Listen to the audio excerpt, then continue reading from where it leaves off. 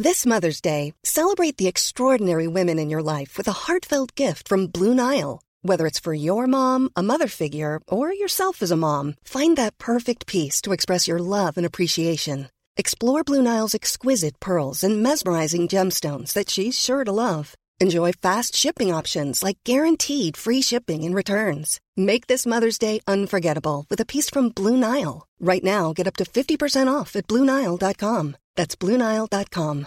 Hey, I'm Ryan Reynolds. At Mint Mobile, we like to do the opposite of what Big Wireless does. They charge you a lot, we charge you a little. So naturally, when they announced they'd be raising their prices due to inflation, we decided to deflate our prices due to not hating you. That's right. We're cutting the price of Mint Unlimited from $30 a month to just $15 a month. Give it a try at mintmobile.com/switch. $45 up front for 3 months plus taxes and fees. Promo rate for new customers for limited time. Unlimited more than 40 gigabytes per month. Slows full terms at mintmobile.com. And they're off on late lunch this afternoon and at Cheltenham as well. Oh, the roar in Prestbury Park. What are we? Just 2 or 3 minutes away. The first big race of the afternoon. I'm sure the excitement is palpable. Anyway, you're very welcome to late lunch today. And keep the racing on the side there. And if you have an old flutter, I wish you well. I hope you win loads and everybody does well. And Ireland comes out on top at the meeting. You're very welcome to Tuesday afternoon show. Lots of people to chat to as usual. Great music for you, or 2 on Tuesday. And where are we going today? Where is our Lizzie Doran in the world? We're going to find out a little bit later on. But I'm delighted to welcome back to Late Lunch my first guest today. She's a remarkable woman. She's a supervisor, counsellor at the Red Door Project in Drogheda. Joanna Dwyer, it really is great to see you again. Thanks for having me, Jerry. Not at all. You're very, very welcome to the show. Well, first of all, belatedly, may I say to you and all the team, congratulations on nearly taken the top prize. You're only a smidgen away, but what an achievement at the Community Wellbeing category at the Pride of Place Awards 22. You must have been thrilled. We were absolutely honoured. It was a fantastic achievement. It's great to, I suppose, get validated for the work we're doing, Jerry. We were nominated by Louth County Council, ourselves and the Creative Spark in Dundalk were the two organisations in Louth, and we went to the Burlington that night, and all of a lot of the higher up in Louth County Council with us, and we had a fantastic night, and we came runners up. We were pipped to the post by an organisation in Belfast, but we were absolutely delighted. And it was a long process. There had been a voting two individuals from other county councils came, and we had a presentation, and they viewed our service, and we had a lovely day when they came and kind of met everybody and saw what we were doing, and we were very, very honoured, and we're delighted, and it's great to get the validation, because the work is hard, Jerry, and you know it's day to day. There's not many victories, I suppose, unfortunately. So it was one of our better moments. But it was great. It was fantastic. Yeah. I just want to say that to you starting out. You say something there are not many victories, and just to tell people, like, you are a community-based project in Drogheda providing assistance in response to addiction issues. And you provide a drop-in service, key working, which is one-to-one addiction support, group work, and a community employment programme, all encompassing there. How do people come to you? Can somebody just walk in the street if they feel they're in trouble with addiction, or is it all referral? No, anybody can just knock on the door any day. We're open, and we take self-referrals. So we had a lot of people that just, come and knock on the door, I need help.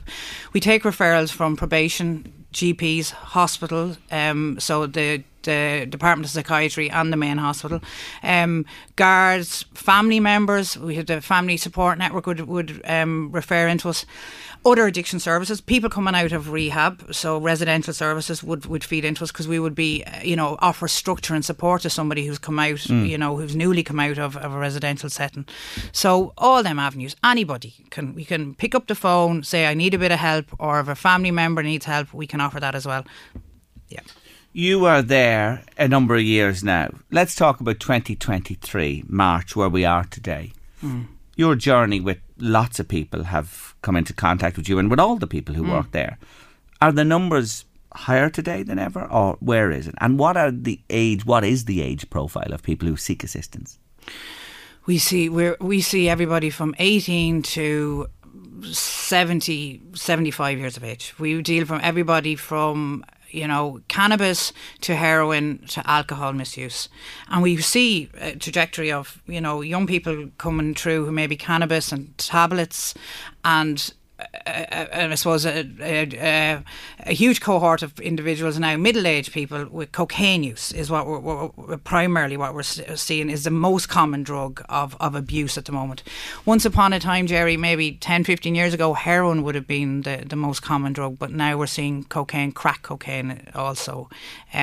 But like I've said before to you, Jerry, before if our service would have predominantly been somebody who, came from, I suppose, the most marginalised areas of our community. Now we're seeing people who are, I suppose, middle class, who have jobs, who have families, who have careers, and who are knocking on our door going, cocaine has really ravaged my life. And, their use maybe would have started off recreationally. And this is something I've said to you before where, people who recreationally go out at a weekend and have a bag of Coke with their few pints and their mates and see nothing really and go back, get up and go to work Monday, Tuesday, Wednesday.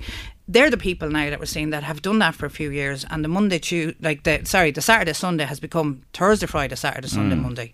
And the problem has, the longer, and the nature of addiction is the longer you misuse anything, you eventually step into the place of abuse. Not everybody gets addicted, but people who have had trauma in their background, or people who have had, adverse life experiences, are more prone to moving towards addiction. So, I'm not saying everybody that recreationally uses substances will become addicted, but what we're seeing is people who have long-term abused cocaine, and they're starting to see the repercussions of it now.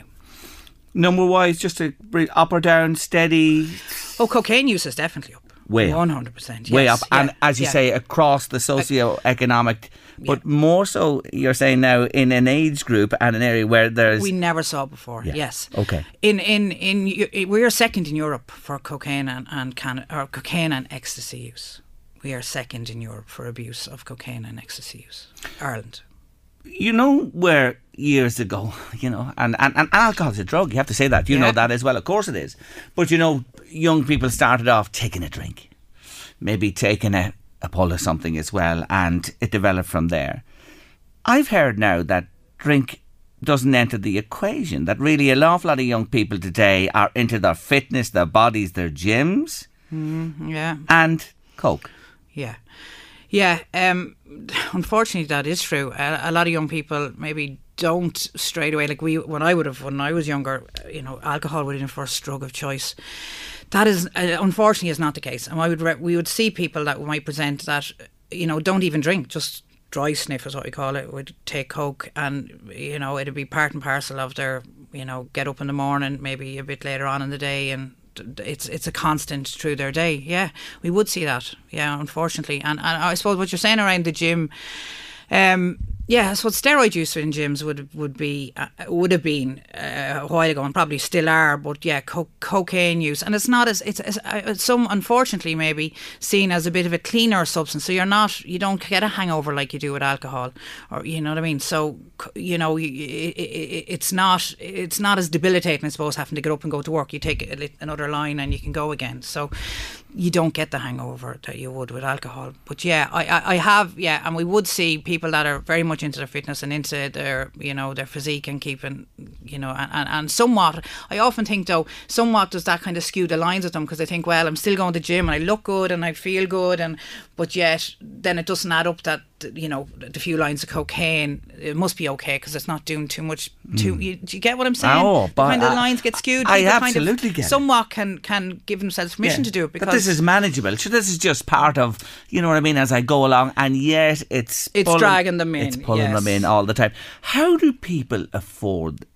This stuff costs. This is big money when you need to service a habit. Yeah, I suppose it has got cheaper in the last while. Like a gram of Coke, you get a gram of Coke for probably 70, 80 quid at the moment. It's probably not as pure, and it's probably cut with a lot more stuff. And you look at Coke is cut with everything from talcum powder to rat poison to lidocaine that is put into, for the dentist use. So it's cut into How long would, for an idiot abroad that's talking to you today in this world, I know nothing about it.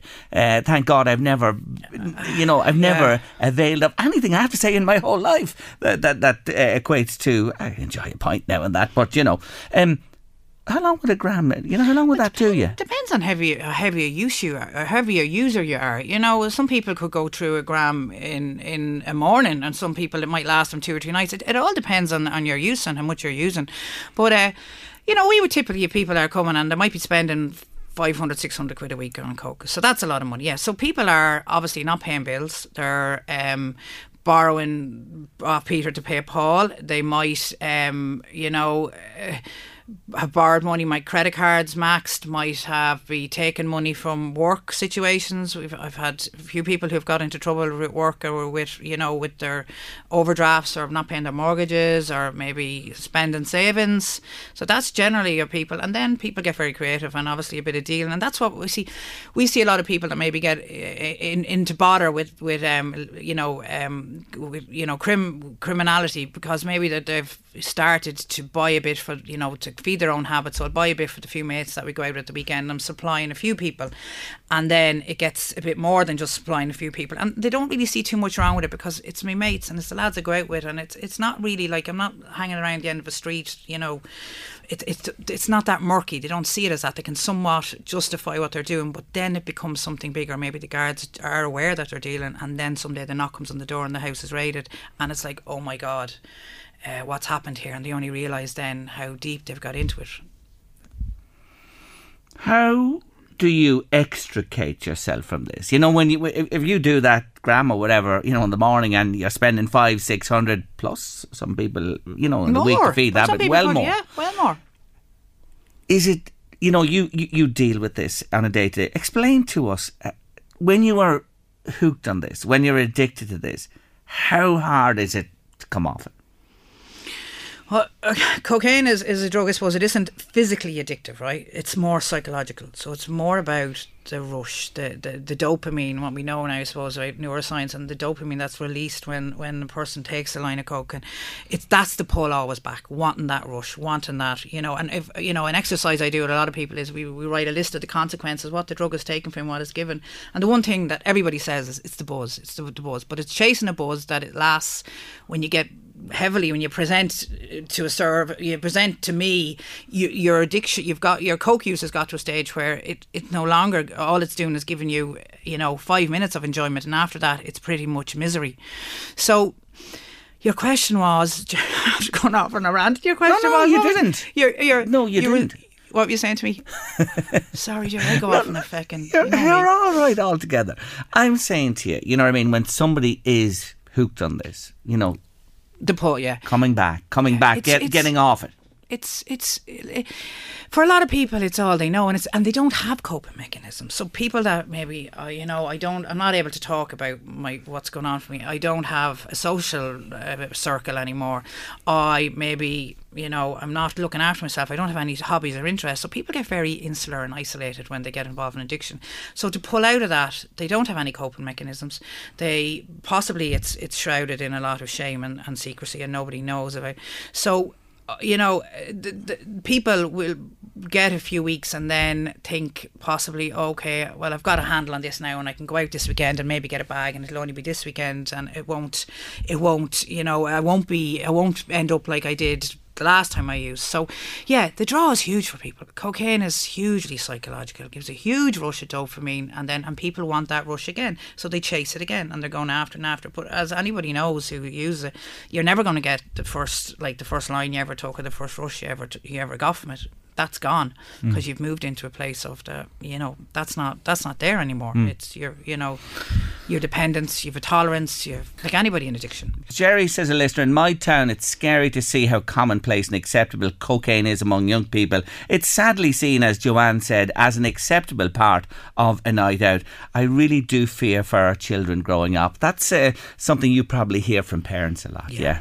the worry of where will this all end. And I get it. And for any parent out there, I'd always say, if a child does present to you and, you know, and they're talking about there's drug use in it, be there. Don't go screaming and roaring and go, you know, because they will not come to you again. So be an open ear, listen, be a source of education and you know, I suppose have your own education around what's around there, and keep your children, you know, somewhat engaged in the community and sports and stuff like that. But listen, at the end of the day, you can only do so much, and it is about, if they come to you and they have concerns, that you are an open ear and you don't go screaming and roaring and go, because they will never come back and talk to you again. You were just telling me that you're going to Blaney soon to talk, you know, to young people up there. Is that intervention from the likes of you, and you can talk from experience yourself, talk from your work, does it make a difference? Do you believe they take on board what you say?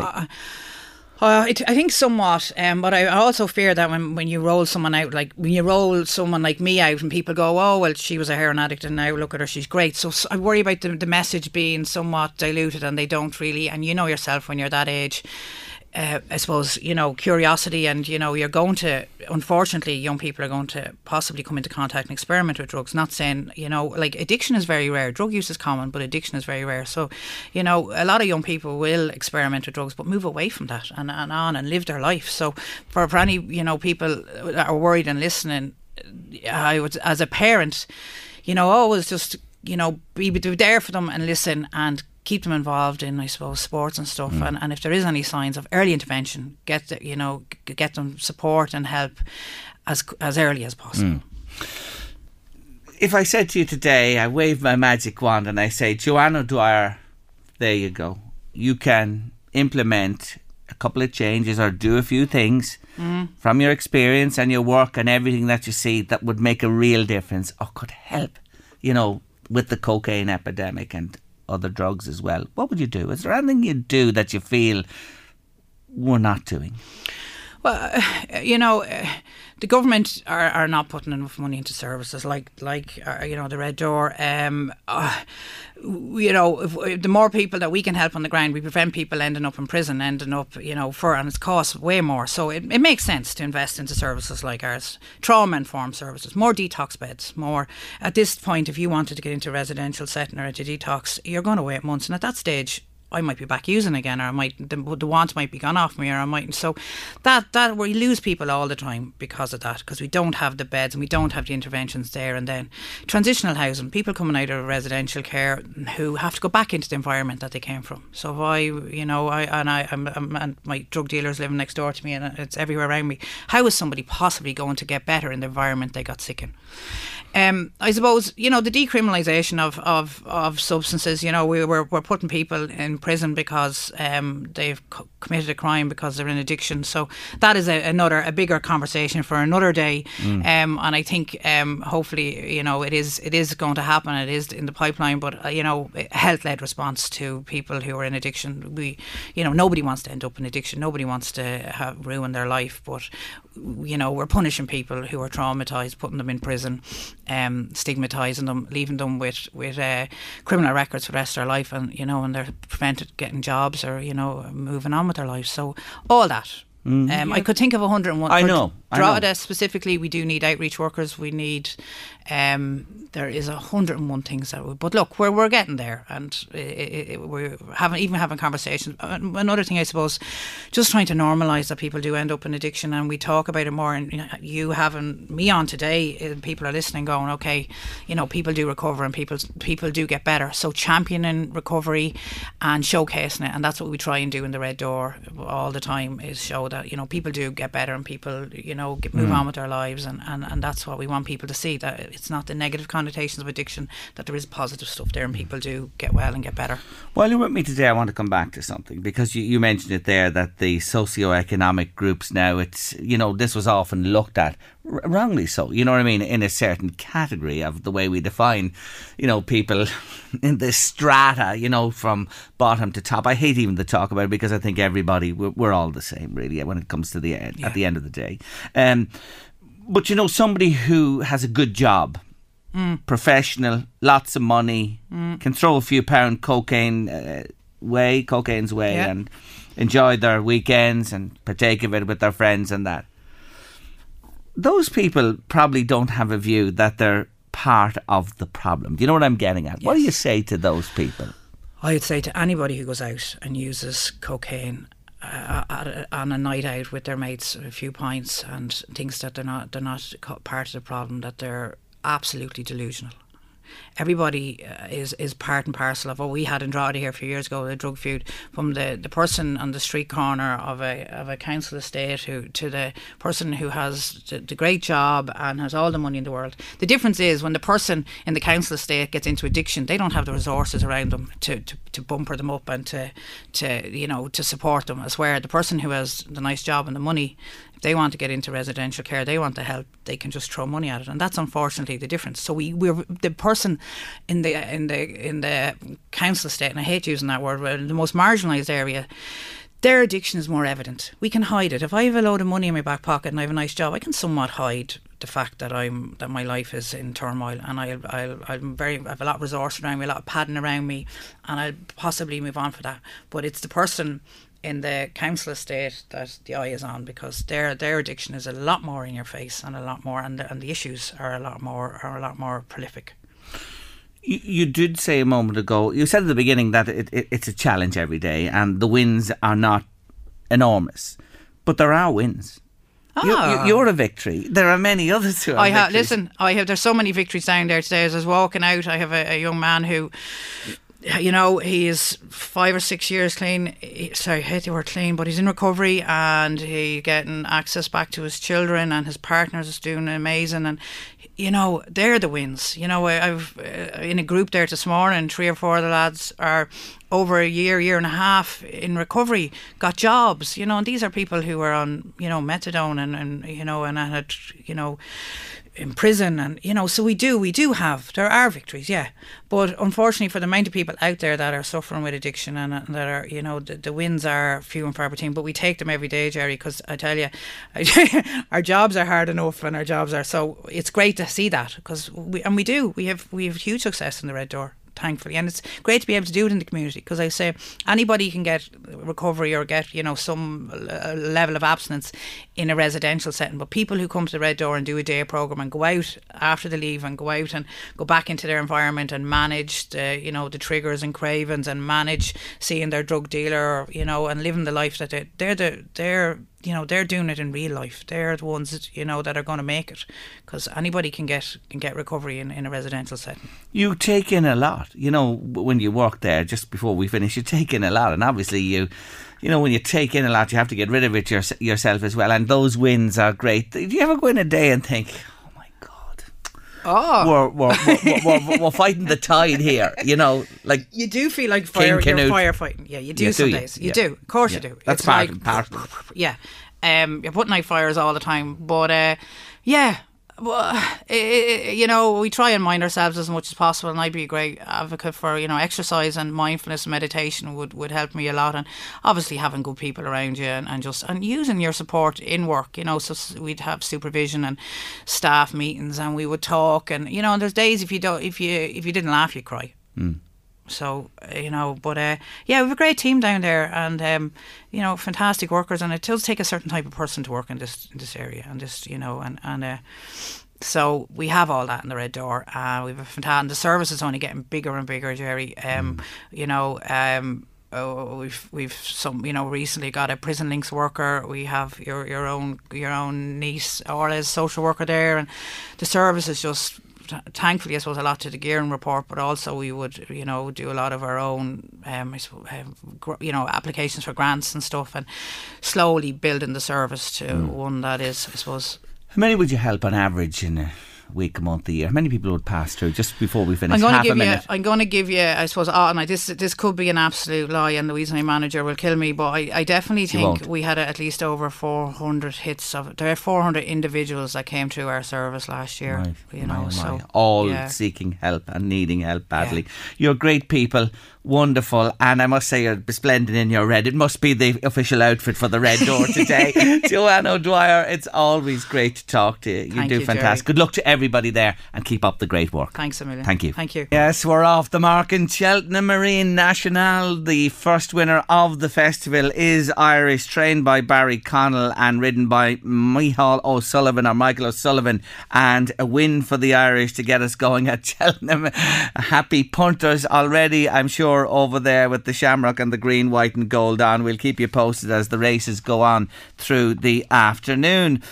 Now, you probably know some people, or people I'm going to talk about for the next while. There are people out there who believe that if they desire, think about, want something and ask for it, that it will ultimately come their way. Yes, the law of attraction, they believe, will bring you your heart's desire. But is it that simple? Can we will something to come our way or something to happen? Brian Penny is a neuroscientist and psychologist, and he's been writing about it recently, and I'm fascinated. Afternoon, Brian. Welcome to the show. Thanks, Jerry. Delighted to be here. Well. Talk to me about this, because you see, I know people like this as well. I know somebody who has a national lottery winning cheque, a copy of it for €1 million in front of them, and they are convinced, Brian, that money is coming their way. I know many of them, Jerry, and I think it's like you mentioned it just there. Is it that simple? It is far, far, far from that simple. Like manifesting the law of attraction, they are real things, but it's far from as simple as wishing something or imagining something into your life and getting it. And one of the things you mentioned, the lotto there, and I think that's one of the things that like people imagine, like having this boat, they have a vision board or they envision winning the lottery, but they're not taking any action. Like the only action they're taking is actually buying a lottery ticket, which gives them a 1 in a 50 million chance of winning it.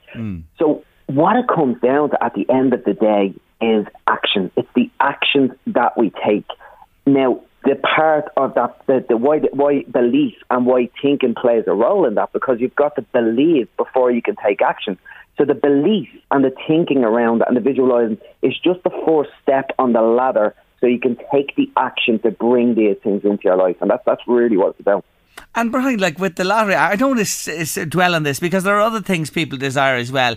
As you say, you've only a 1 in so many million chance, and you can, desire it, believe it, have a vision of it as well. But at the end of the day, it's a bit of luck, isn't it?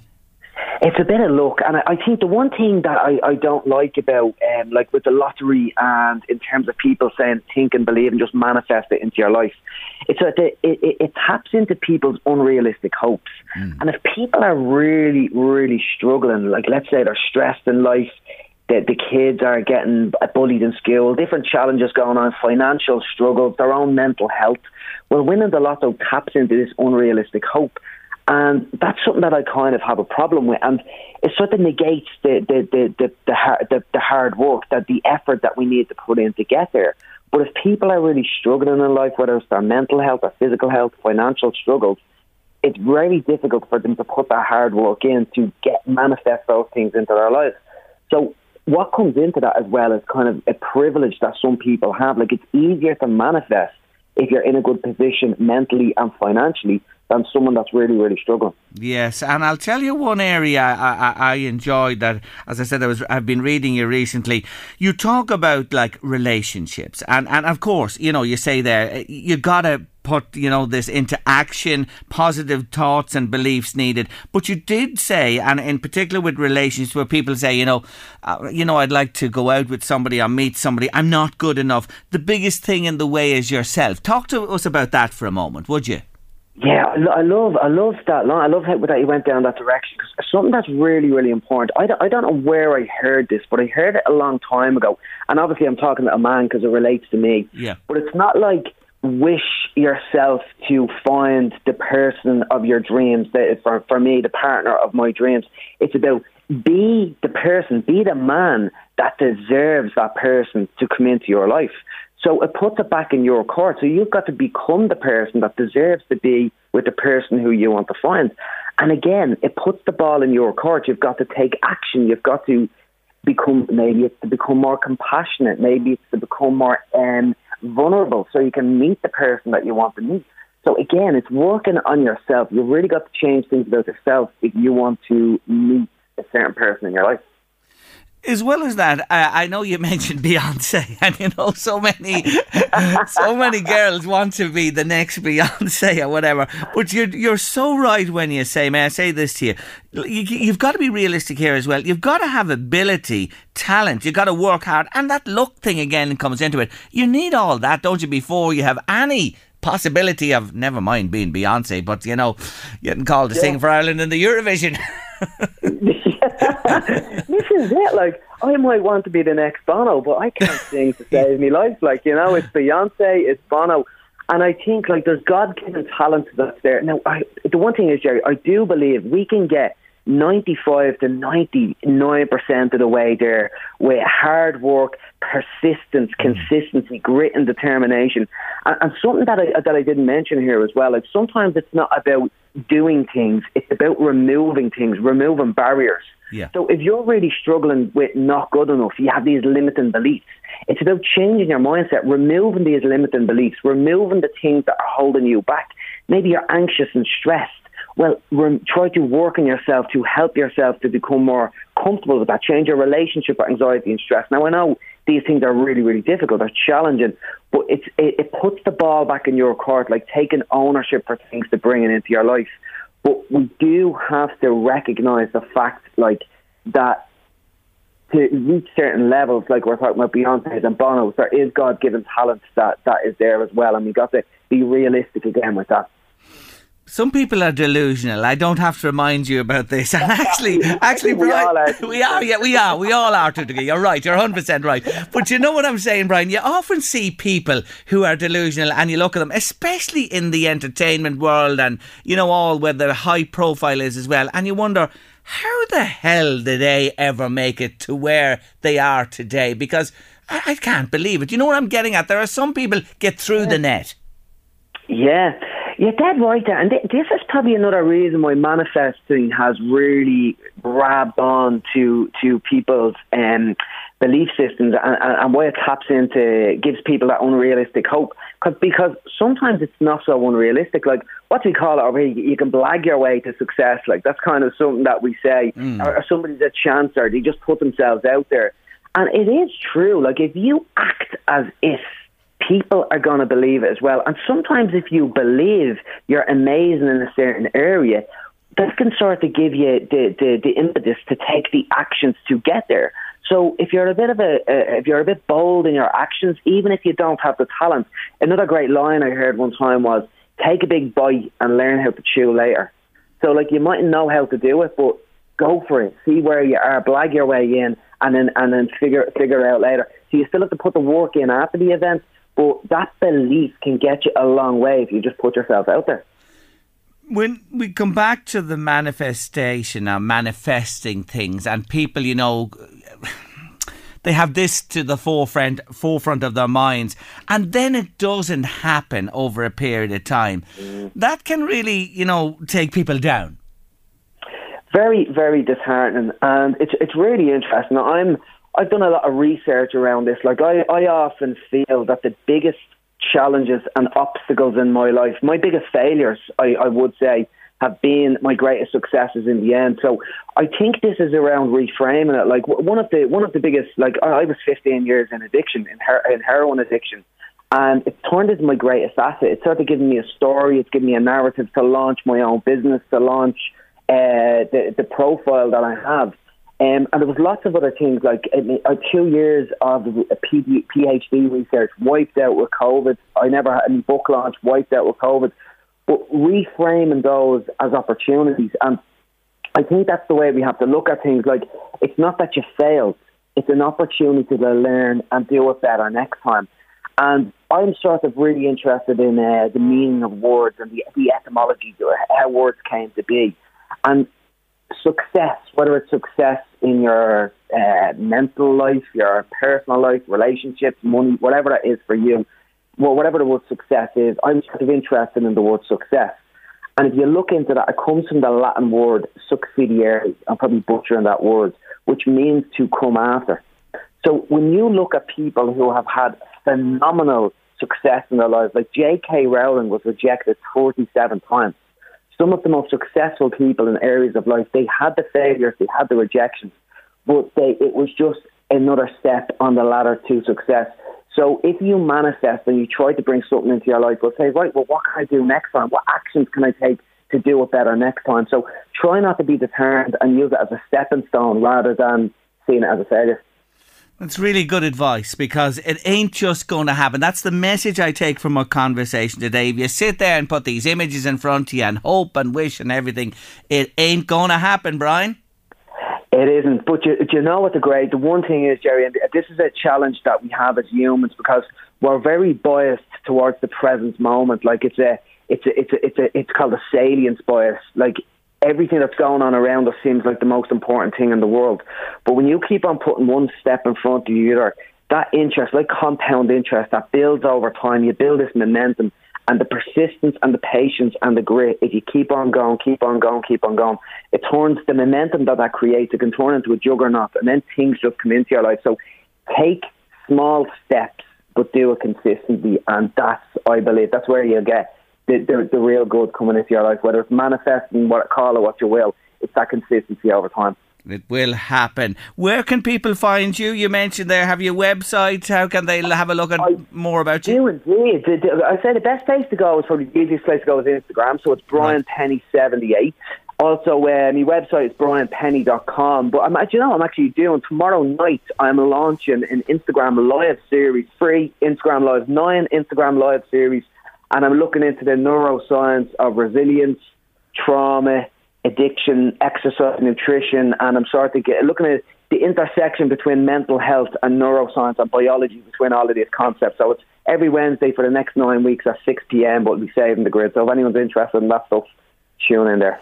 And he's Pennie, Brian Penny. Check him out. You're a great fella. I've loved our conversation. Talk to you again. Jerry. Thanks a lot. Take care of yourself. Bye-bye. Great guy there, Brian Penny, Pennie. Check him out.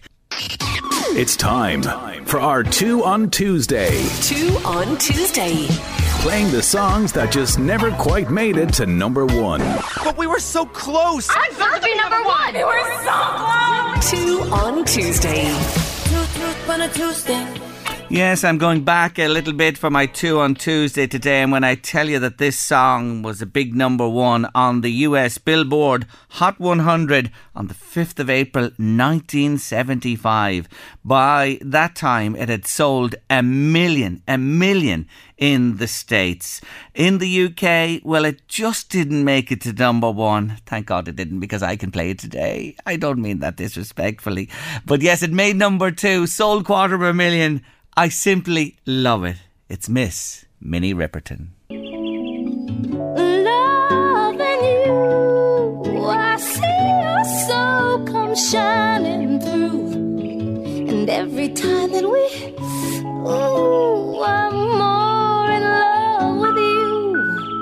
La la la la la, la la la la la, la la la la la la la. Doo doo doo.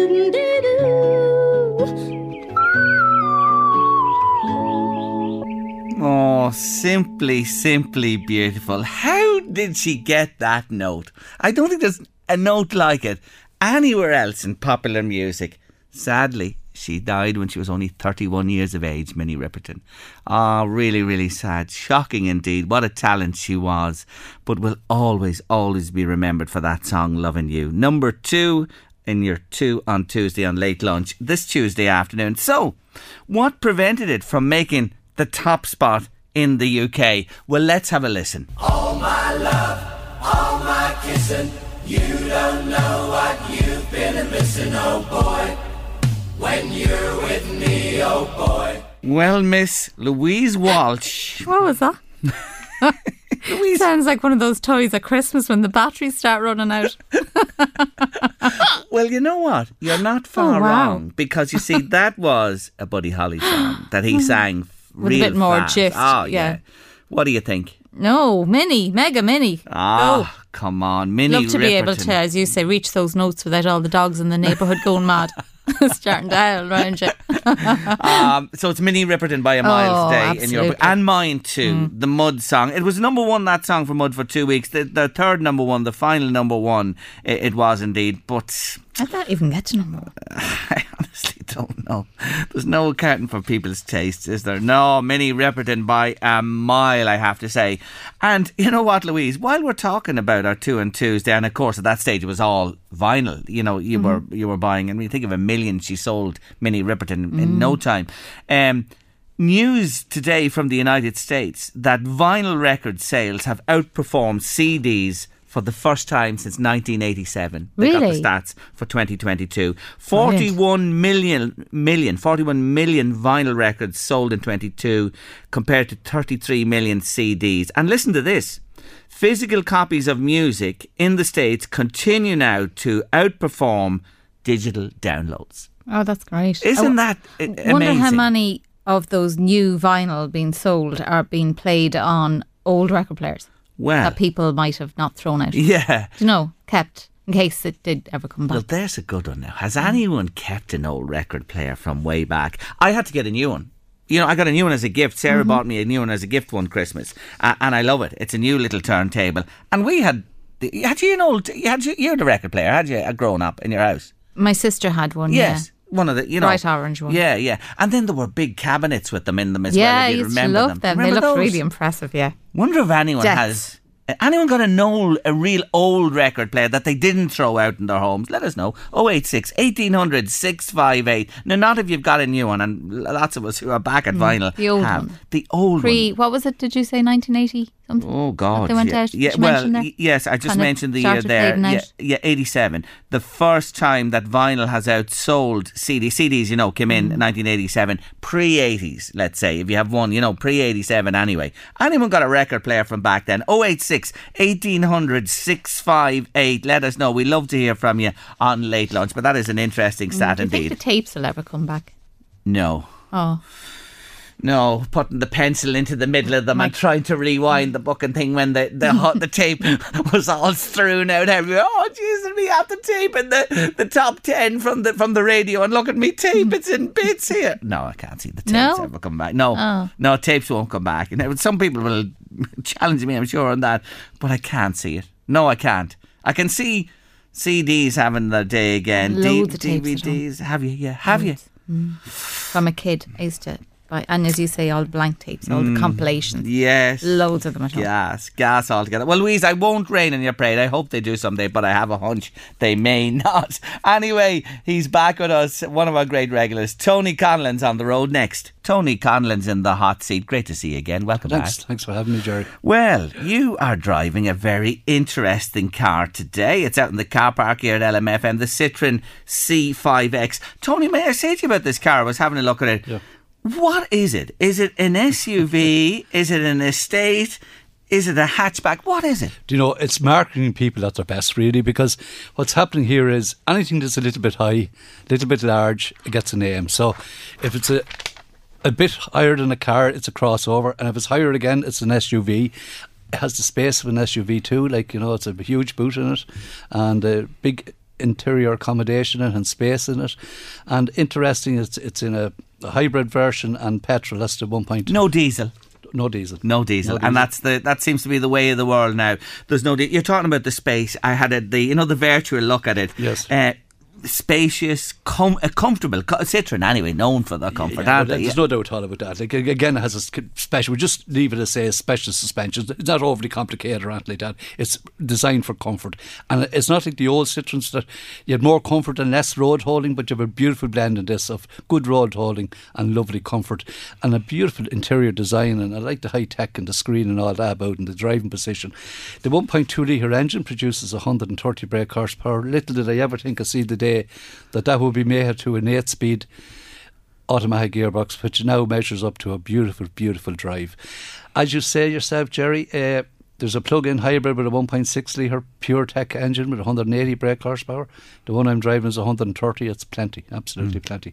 But as you said, we are heading that direction, you know, like, so it's only going to be over the next couple of years that we'll be going petrol or whatever. Yeah, it seems to be the case. But overall, what do you say? Where is this car? Who is this car for? What category? Is it a family car? It's a family car. Yes. It's a family car. But here's where price might put in. It starts off at 36,900, which is not too bad. Remember I was telling you about the Suzuki S? S-Cross, the value factor. Yes. I met people who couldn't believe about the value factor. The Citroen is nice there, but now, Jerry, look, our viewers can't see it, unfortunately, but I have 2 pages almost of standard equipment on the one I'm driving, and that brings the price up to 46,000 odd. But there's an awful lot. You have so much, and again, safety. A great car, safety-wise, gets one of the highest. Isn't it? Absolutely, like radar control, active safety. Like we can go on and on. Electronic stability program, hill start assist, tyre under inflation detection, tyre repair kit, which I'm not a fan of. Any car, outer seat belts and all, but Isofix for the children and all that. So much stuff on the car. Well worth going in and having a look at the Citroen. The Citroen, highly recommended by Tony. He loves the car. I know that it's the Citroen C5X. It's a fantastic car. Let's go on to the Mazda CX-60, because this is one you've had recently as well. Yeah. My look at this car, it has a huge bonnet on it, Tony. Massive, yeah. Massive bonnet, and the engine is set back, but you kind of nearly wonder about the space of it. You think it would have more internal space, but yet you're not lacking. Even the boot space with the seats down, all you've plenty of space. The problem is here, I always had a likeness. I won a Mazda back in 1986. Did you? Yeah. Good on you, Little Tony. Mazda 323, and I loved it. And ever from that day, I love Mazda, because I love the build quality of them, and I love their little bit ahead. There was even a light on the where you inserted the key into the door of an 86 model, would light up with the key. But it's only little things like that. But then you have the paint, the coverage, the build quality, the gaps in the panels and all that. So the likeness and love for Mazda was never really questioned over the years, until I drove the CX-60. Now, where's the little bit of hesitation coming in here? And it's not that I didn't love the car. We're friends, but we're not partners as such. So why the hesitation? Despite everything, despite the soul red crystal metallic colour, despite the beautiful build quality, despite the beautiful electronics inside and everything simple to touch, the driving position, the leather seats, it had 10,100 euros worth of equipment, extra equipment over the standard stuff. Despite all that, I'm not a fan, God help us, but I'm not a fan of plug-in hybrids. I'm not a big fan of them, Jerry. And the reason I'm not a big fan of plug-in hybrids is that if you put a tennis ball in one hand and let it drop, and you see the bounce it makes, but just chest high, and put a golf ball in the other hand and let it drop, and there's a different bounce. And it's not that the world is full of ramps, but every town now has little ramps, and you get that different heavy feel. You know straight away, doesn't matter how slow you're going, crossing it, a ramp in the town of Trim even, especially in Loma Street, crossing the ramp at very slow speed, you got that bouncy bounce effect. That's what I found off it. Now, it has low CO2s. There's no doubt at all about that. And I definitely believe in that. It's 33 grams per kilometre. The other thing it says here, it's not that I doubt it, 1.5 litres per 100 kilometres. Like that's massive mileage. I didn't receive that. I double-checked it. I wrote about the car on Saturday. And I double-checked it outside where it had a park to see what the computer was saying. And I did plug it in with the granny lead. That's the little 3-pin lead. It's really useless unless you park it all day, you know. But one at home was given a bit of a problem. But I did plug it in. I did use the regenerative braking. And the best I could get out of it was 8.3 litres per 100 kilometres, which is about 33 miles per gallon. Now, that's the problem. And the other thing is, it has a 2.5 litre petrol engine. And this is what's going on with plug-ins. If Jerry, if you bought a plug-in and I bought a plug-in, we'd have to discipline ourselves to plug them in whenever the opportunity arises, to plug them in, because the plug-in, that's when the electricity is aiding your economy. It's not that I didn't plug it in. I didn't have enough maybe opportunities, but I really tried to try and get the best out of it. If people buy them and don't plug them in, you're defeating the whole purpose. You might as well go and buy a train. You know, buy one of the old steam trains or whatever that burn coal all over the place, and put a chimney on the top of it or whatever else. So what you're saying to me, this requires discipline with all plug-in hybrids. The other thing, there's a fair lump of an engine in that car you just mentioned there. Now it has a huge bonnet as well, and a good lump of a car also. But that's the thing that perplexes me. You know, I know somebody picking up a car today, 60 kilometre with the plug-in you get, and it's a petrol as well. So I presume if you drive round town, you're fine. Okay, we'll stay down for a moment, and I'm going to answer that for you. The battery of this car, by the way, no different maybe than any others, is 175.1 kilos. That's what it measures. The vehicle itself, big vehicle, is almost 2 ton. It's depending on all the accessories. Yes. So it's big. Now, you mentioned about the distance and the plug-in. The claimed distance on this one here is 62 kilometres. I didn't really get that on it, 62, because I got it near fully charged and a couple of times, but I didn't get that on it. The one vehicle that kind of done more so what it says in the tin was the Kia Niro, which won the Women's Car of the Year, World Car of the Year, the Niro plug-in. That done it all right. Exactly what I was saying was, I'm not saying the Mazda's much off the mark. It's not. It's fractionally off the mark.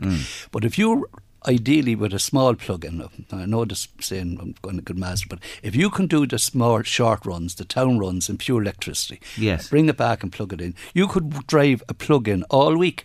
Yes. Nearly all week. Yeah, okay. So that's the thing about it. That's where the advantage is. Depending where you're working. Short runs, round town of that. As soon as you go in the distance, you'll be petrol. Yeah, and certainly on the motorways. There's no doubt at all about that. So I know you, and you're a motoring man all your life. You have reservations here.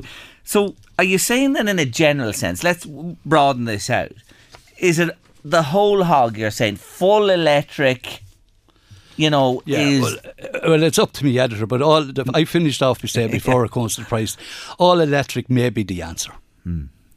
I hear what you're saying. It hasn't been published. I hear what you're saying. And that's good for listeners to hear what you're saying about that as well. Or hybrid now. Yeah, hybrid. Now, we're going to let's leave the other two cars you drove recently. I want to move on to something else because this ties in with what we're talking about. The Ford Puma ST. Now, the Puma, I put my cars on the table and my wife has a lovely Puma on your recommendation. Beautiful car. Yeah. And it's a self charging. There's no plug-in with this. No, it's a mild. You know what I mean? Yeah. Where do you start? What do you think of that type of car? Well, look, there's another one of them in my family. My sister has one. Okay. And she absolutely loves it too. Yes. And the fact about it is that the mild hybrid is aiding economy and aiding start there. It's not a full hybrid, but you're getting help out of it, and you're getting help from a performance perspective also. So you have economy and help from performance, and it's grand. You know what I mean? It's 100% as far as concerned. And the pure hybrid, the bigger one that Toyota does, yes, it's good also. Okay. Just wanted to get your view on that. Talk to me about the Ford Puma ST Power Shift. Why do you want to mention this today? Well, the Power Shift is it's the fastest Puma out to date. It's produced 167 brake horsepower. It has a 7-speed automatic transmission, and it is. I haven't driven it. It's on its way, or else it's in. It covers 0 to 100 in 7.4 seconds. It's not very fast in that respect, but 6.3 litres per 100 kilometres. Not too bad if it does that. But we'd have to drive it to see. Yeah. But it's a car that's well capable of taking the extra punch. Do you know what I mean? It's a great suspension on it and a great driving position in it. It's a lovely car, I have to say. They're a beautiful car, the Ford Pumas. There's no doubt about that. Now, come back to, you mentioned Kia Niro there. It's been named just recently as Women's World Car of the Year. I never knew there was such a thing, but there you go. It's just ladies from 43 countries actually represented there here. You go. So it is a worldwide car for ladies. You alluded to it a moment ago, and the performance it gives from what it claims. Tell me about that. Which car is it? The Kia Niro. Yeah, well, look, Jerry, the Kia Niro, for example, I just trying to remember what mileage it said, but I can give you an example. I drove it twice from Tala, South Dublin County Council and Tala to Trim. No battery, no engine power, petrol power whatsoever. Pure electric. Having it charged fully, and I drove it charging that night back the next morning the same. So the distance there is about 54 or 5 kilometres. Okay, so I think they're recommending something like that, and that's very livable if you're training your brain to do it. You know, if you're plugging in the car, and driving economical. Like if you were buying all these fancy cars, spend a fortune, and you're not prepared to go a little bit of eco mode here, well. You know. Yeah. So the Kia Niro does what it says on the tin. The new Renault Kangoo. Yes. Well, Renault are doing very well. insofar as the Master is number one in the LCV market. Their Renault vans are now number 2 with 21% share.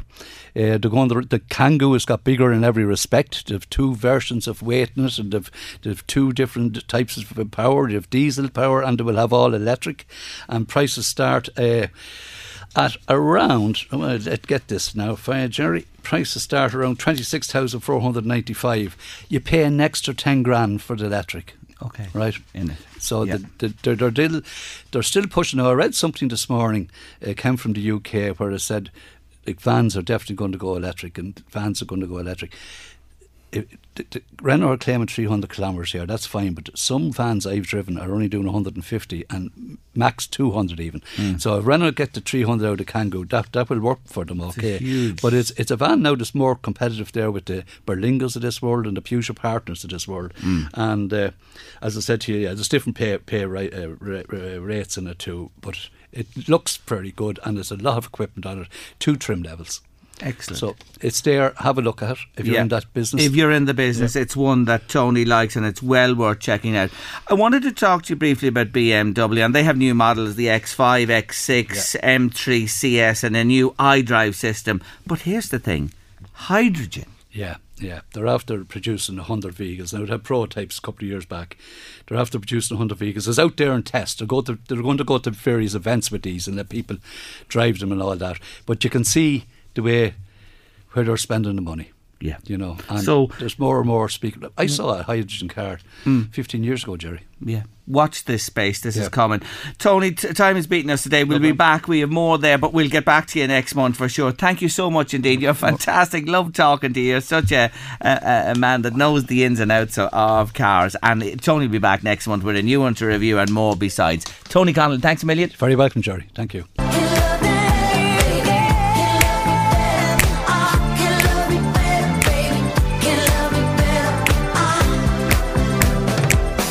Oh, I love that song. I do indeed. She's still number 1, Louise, in the UK charts. Pink came in with something big, but it didn't knock our Miley off top spot. I think it's because we love her and we play her. And the news is this as well. I'm going to tell you a little news. She's actually released a follow-up to that, and there's speculation that the follow-up will come in and go to number 1 this week. Watch this space in the charts. When was the last time that ever happened? Well, I'm sure Adele, I'm sure, or someone like that. Yeah, one of those, Ed Sheeran or one of those people, you know what I mean, for sure. But Ed, I think he had a number 1, 2 and 3 at the same time, didn't he, or something like that? There you are, yeah. Thank you. We've had a lovely response to people who have record players going back years. I'm going to come back to it on tomorrow's show, I promise you. We're going to touch on that again. Thank you to everybody who's in touch. We asked people if they had an old record player pre-say 1987. Let us know. If you're just joining us on the show, welcome to Late Lunch on LMFM Radio. If you have an old record player, pop us a message, let us know you have it. WhatsApp us in a pic of it if you have it. 086 1800 658 by WhatsApp or text. There's a Meath fan, can't get a ticket for the Meath Dublin game, Louise, and she goes to every single game. Anybody help there? A woman, she says, I've never missed a game, it's sold out, I can't get tickets for Meath. Go into Jaxie. Go now. That's from an Navan woman telling you go into Jaxie. Tell him that Louise Walsh sent you. Louise Welch sent you into the shop, and Jaxie's to look after you with tickets. That's a good idea if you can't get tickets. Well, Jaxie should know somebody. Yeah, if you go every game, come on, you got to get a ticket for sure. Louise, did you ever hear of a man called Dick Fosbury? Dick Fosbury? No. The Fosbury flop? No. No. Some kind of pancake. Now, how would you just think of that? Why do you always bring it back to your kitchen exploits? Anyway, do you know the high jump they do when they run from the ground and they go over the bar? Yeah. You know what I mean? Yeah. He was the first man to do that. They normally, went across it on their front. You know what I mean? Go over the bar in front. But Dick Fosbury was the first man to go across on his back. Oh, and that's kind of the main one. They do it that way now, don't they? Yeah, it's known as the Fosbury flop. Maybe he went on his belly. Hold on a minute. Why did you mention that pancake? You have me all over the place. They're going to come on now and hammer me. Hold on. Jeez, I can't. They normally go over on their back. Hold on. I can't find it. You and your bloody pancakes. You can't blame me for that. You and your fucking pancakes. What am I doing here? Jeez. Dick, where have you gone? Oh, I found him. I found him. Listen, it was the high jump, right? And he leapt backwards over the bar. So you were on his right. back. Was I right? Was I right? Yeah, backwards to the bar to win the gold medal at the 1968 Mexico Olympics. Dick died yesterday. He was 76, so he was. But will be long remembered for the Fosbury flop when he went over the high jump. There was a Kelly flop there. There certainly was. I have to admit, it was a real flop there. Maybe Dick just made that happen. But you were right. Thank God. I got a bit of a sweat in me there. Anyway, we're heading to the top of the hour. News, weather and sport on the way. 5, 4, 3, 2, 1. Counting down the top 5 songs from this week of yesteryear. And today it's number 3 from this very week in 2007. And when I tell you this song was released on the 5th of February 2007. There you are. I didn't think I'd have to say it till next year. It was the lead single from their second album, Yours Truly, Angry Mob, and it became the band's first number 1 single on the 25th of the second month 2007. And of course this week it was on its way back down the charts. Yes, on its way down, but a big seller, one of the best songs from the year in question. Yes, your number 3 in my top 5 countdown this week. It's the Kaiser Chiefs and Ruby.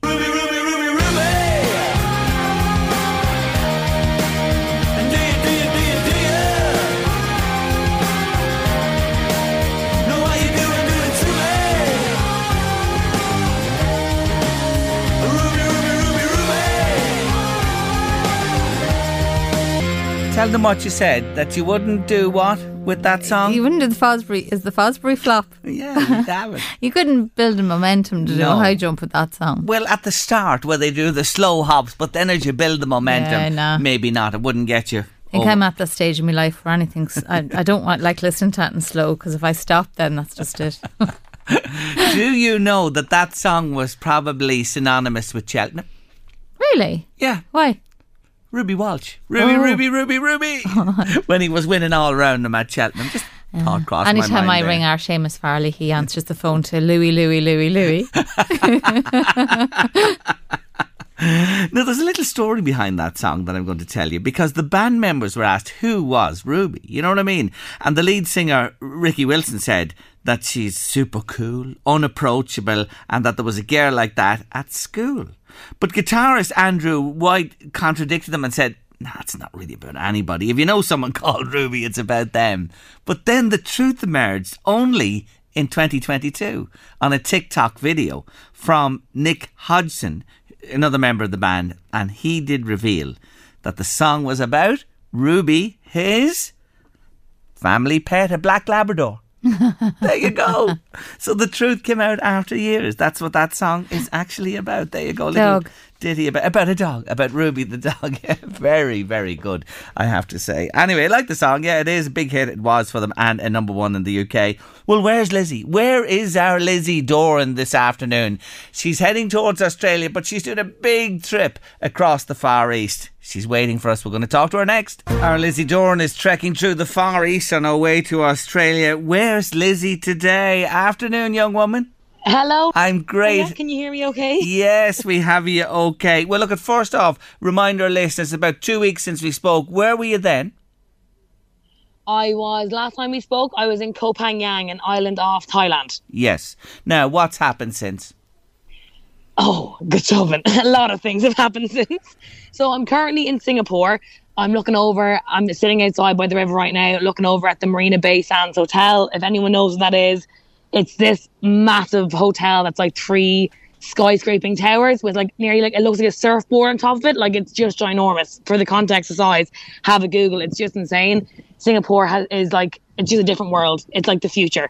But since the last time we spoke, we basically went from Koh Phangan, we went island hopping around Thailand. So from there we went to Koh Samui, and that was stunning. Really, really nice. It was very much on the island. It was very, very like kind of hectic party vibes, but we did an awful lot of like day tours out, and we were on a gorgeous like speedboat tour. We got brought to all the surrounding islands. Went to Monkey Island. We did snorkeling in like the Marine National Park. It was just absolutely amazing. We swam like the Blue Lagoon. Like there's just so much to do in such little amount of time. Yes. But no, it was a fantastic place. And then after that, we were actually due to go to a place called Koh Tao, but we were on the ferry and we decided to change route because one, timing, and two, when we looked up Koh Tao, there was a couple of questionable stories that were put up about it, and we were like, do you know what? We just won't put ourselves in that kind of situation, and we'll dawdle off. So we went off to Koh Phi Phi. It's actually called Koh Phi Phi, but it's spelled Phi. So my Irish accent just can't seem to get the pronunciation correct, and it's just embarrassing for myself.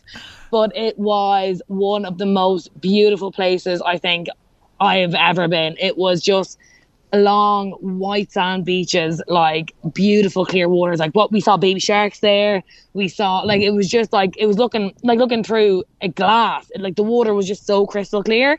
It was amazing.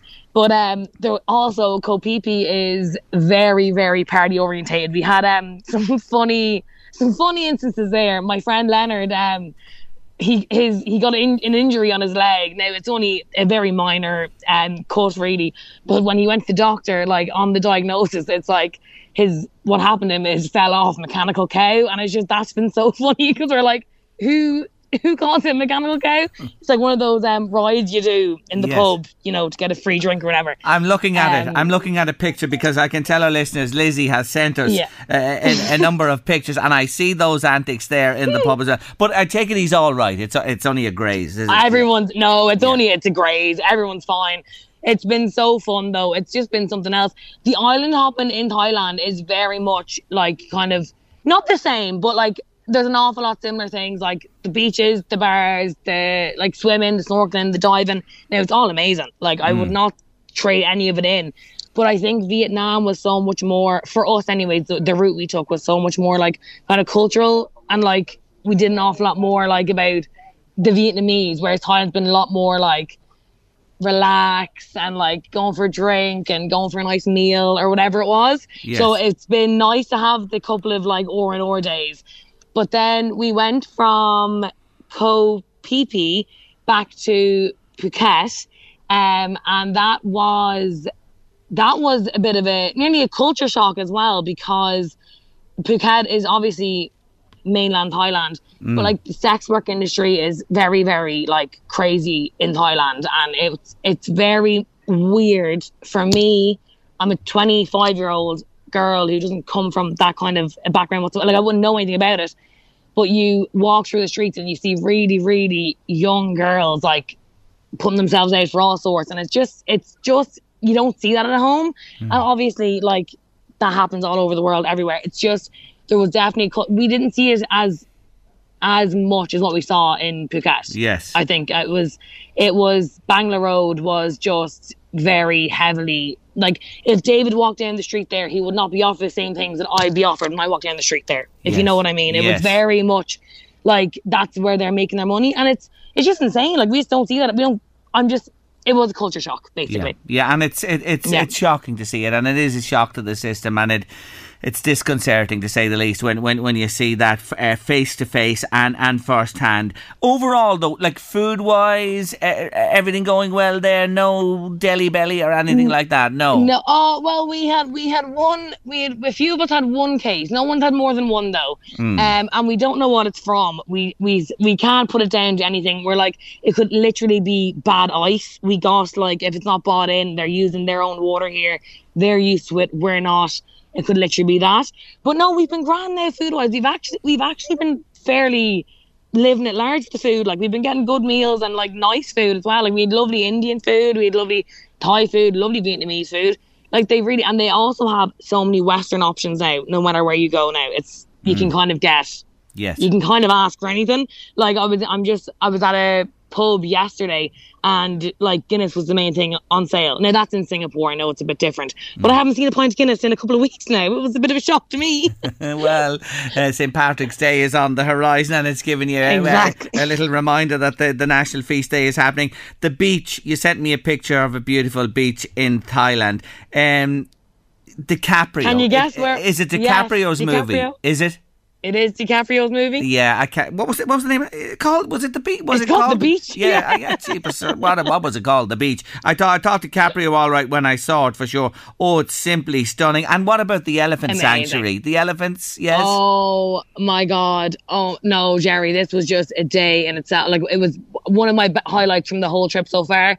So obviously, I'll be very conscious on how they treat their animals and stuff. So we did an awful lot of research before going here, and we found it was the best one to go to. They rescue animals from all sorts in Thailand. Very, very popular to use elephants for farming, for logging, for every tourism, for every kind of industry. They've used it throughout the years. Like, even going back to wartime, they used elephants during wartime to ride them.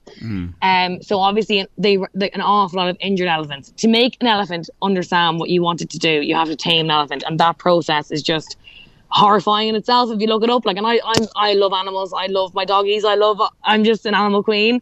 So we went to this one, and it was just amazing. It was just all these rescued. Like, some of them were disabled, some of them were injured, some of them were too old to do what they did before, and they're just roaming freely, and they're just going for a wash in the river on their own. Like, there's no constraints to what they do and don't have to do. And I just think that's really nice to see, because like, they're 4 ton, they're huge animals, like, they're absolutely massive.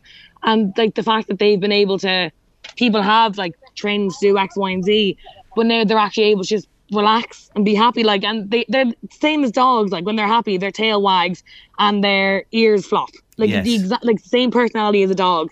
So I think when you're able to see, and like, when one of the elephants was brought in, like, it was very nervous of anyone going near it, and like, they cry, like, tears come out of their eyes. And I think that makes it really like, human to be like, oh my God, it just was like, it was a really fantastic day, and that sanctuary just did so much for taking care of them. It was just amazing. But I also, like, since I was young, my mom's listening. Hello, Mammy. Hello, Granny. I know you're listening as well.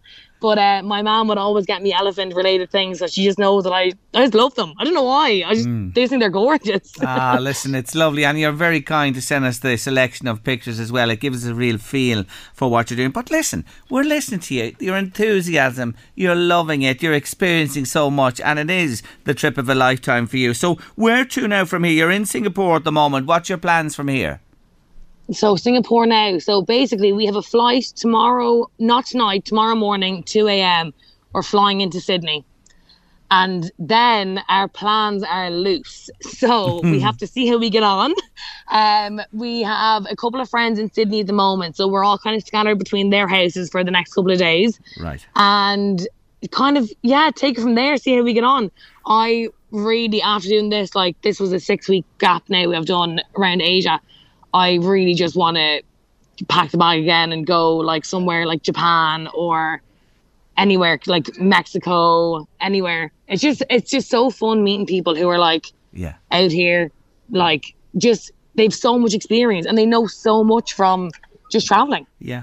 So watch this space. Your plans were to settle down in Australia for a while. That, who knows? Well, let them keep guessing here on Late Lunch, because we'll be talking to you. Don't tell us. It's a fluid situation. God knows where she'll be next. Well, look, it's lovely to catch up with you. You're great, and we wish everybody, you and your good man and everybody else in the group, all safe journeys tomorrow as you head for Australia. And it's always great to have a chat with you. You're fantastic. And I want to say hello to your mammy and your nana too, your granny as well. Hello, everybody. Thanks for joining me, Lizzie. Talk to you again soon. Thanks, Jerry. Take care. Bye bye. She's fantastic. What an experience it is for somebody in their 20s to live and experience all that. Isn't it simply wonderful? And we wish them safe journey and well, that's it on Late Lunch for this afternoon. Thank you so much for your company right through the couple of hours.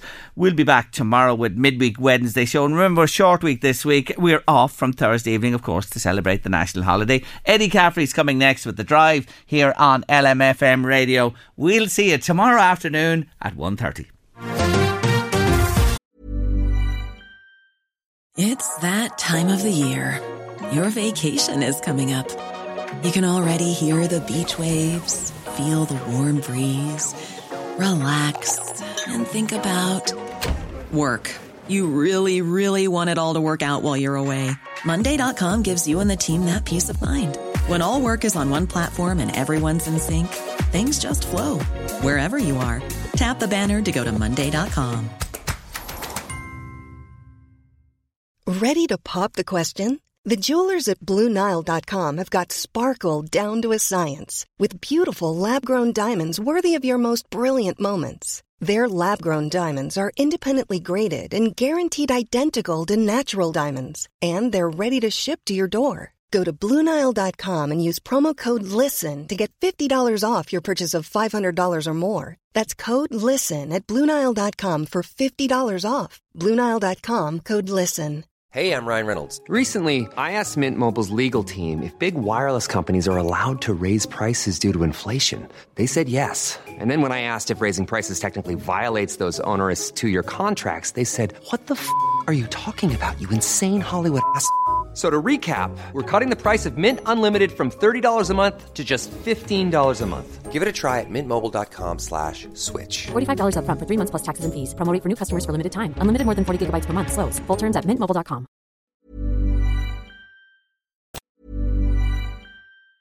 Planning for your next trip? Elevate your travel style with Quince. Quince has all the jet-setting essentials you'll want for your next getaway, like European linen, premium luggage options, buttery soft Italian leather bags, and so much more. And it's all priced at 50 to 80% less than similar brands. Plus, Quince only works with factories that use safe and ethical manufacturing practices. Pack your bags with high-quality essentials you'll be wearing for vacations to come with Quince. Go to quince.com/trip for free shipping and 365-day returns.